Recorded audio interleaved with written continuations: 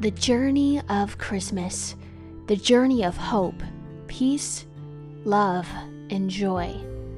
Journey with me on the Attention Podcast as we journey through the true meaning of Christmas. Are you excited? Me too. Let's go on Attention.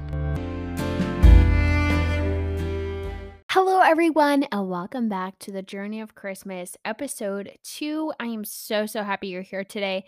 We're going to talk about what people thought about Jesus before he was born and even after he was born. You know, before Jesus was born, he was criticized. Think about it. Mary was looked down upon. Being pregnant out of wedlock is a big thing right now, but it was a huge thing back then. Mary was mocked. She was shamed. Imagine what torture she went through. You know, what horrible emotional abuse and physical abuse she went through. I can't even think about it.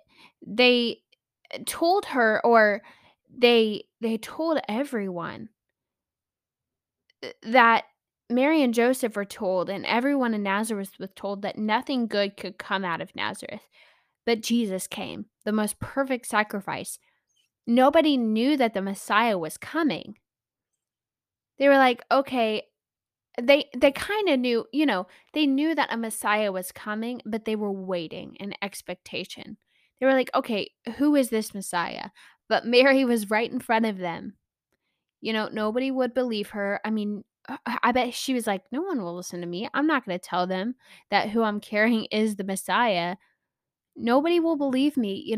Imagine. I can't even imagine what she went through.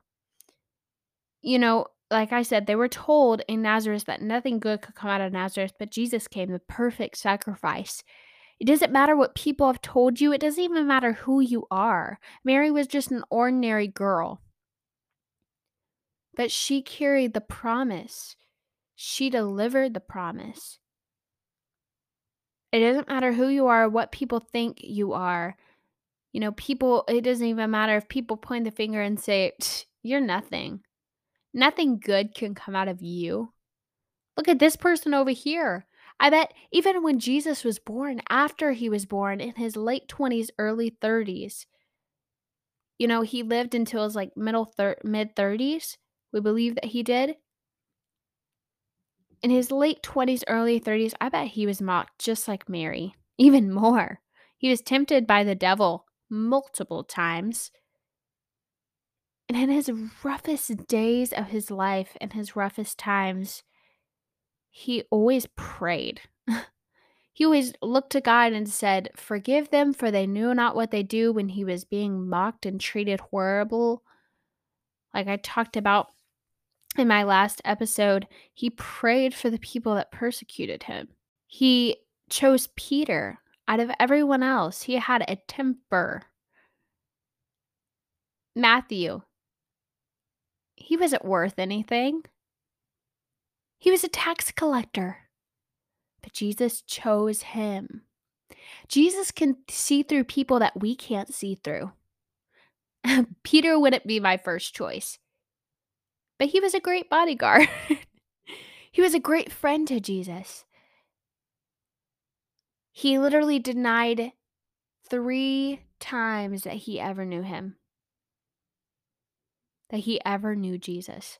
Judas betrayed him, but he still told him to follow him. Wow. That always amazes me. He chose the person that would betray him. Why? Sometimes we don't know. But he did fulfill his promise. He did fulfill every single prophecy. He was the Messiah. He is the Messiah. He's the same yesterday, today, and forever. It doesn't matter who you are and what people think of you. What matters is your willingness to obey. What if Mary wasn't willing? What if she didn't obey? What would have happened? Think about it. Jesus chose to come in flesh to save us, to die for us, to deliver us, to set us free. He lived to die?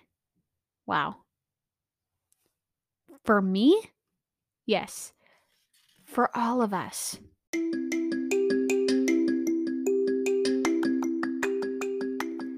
I hope you enjoyed this second episode in the journey of Christmas, and I'll hope you'll join me next week as we journey through this series together.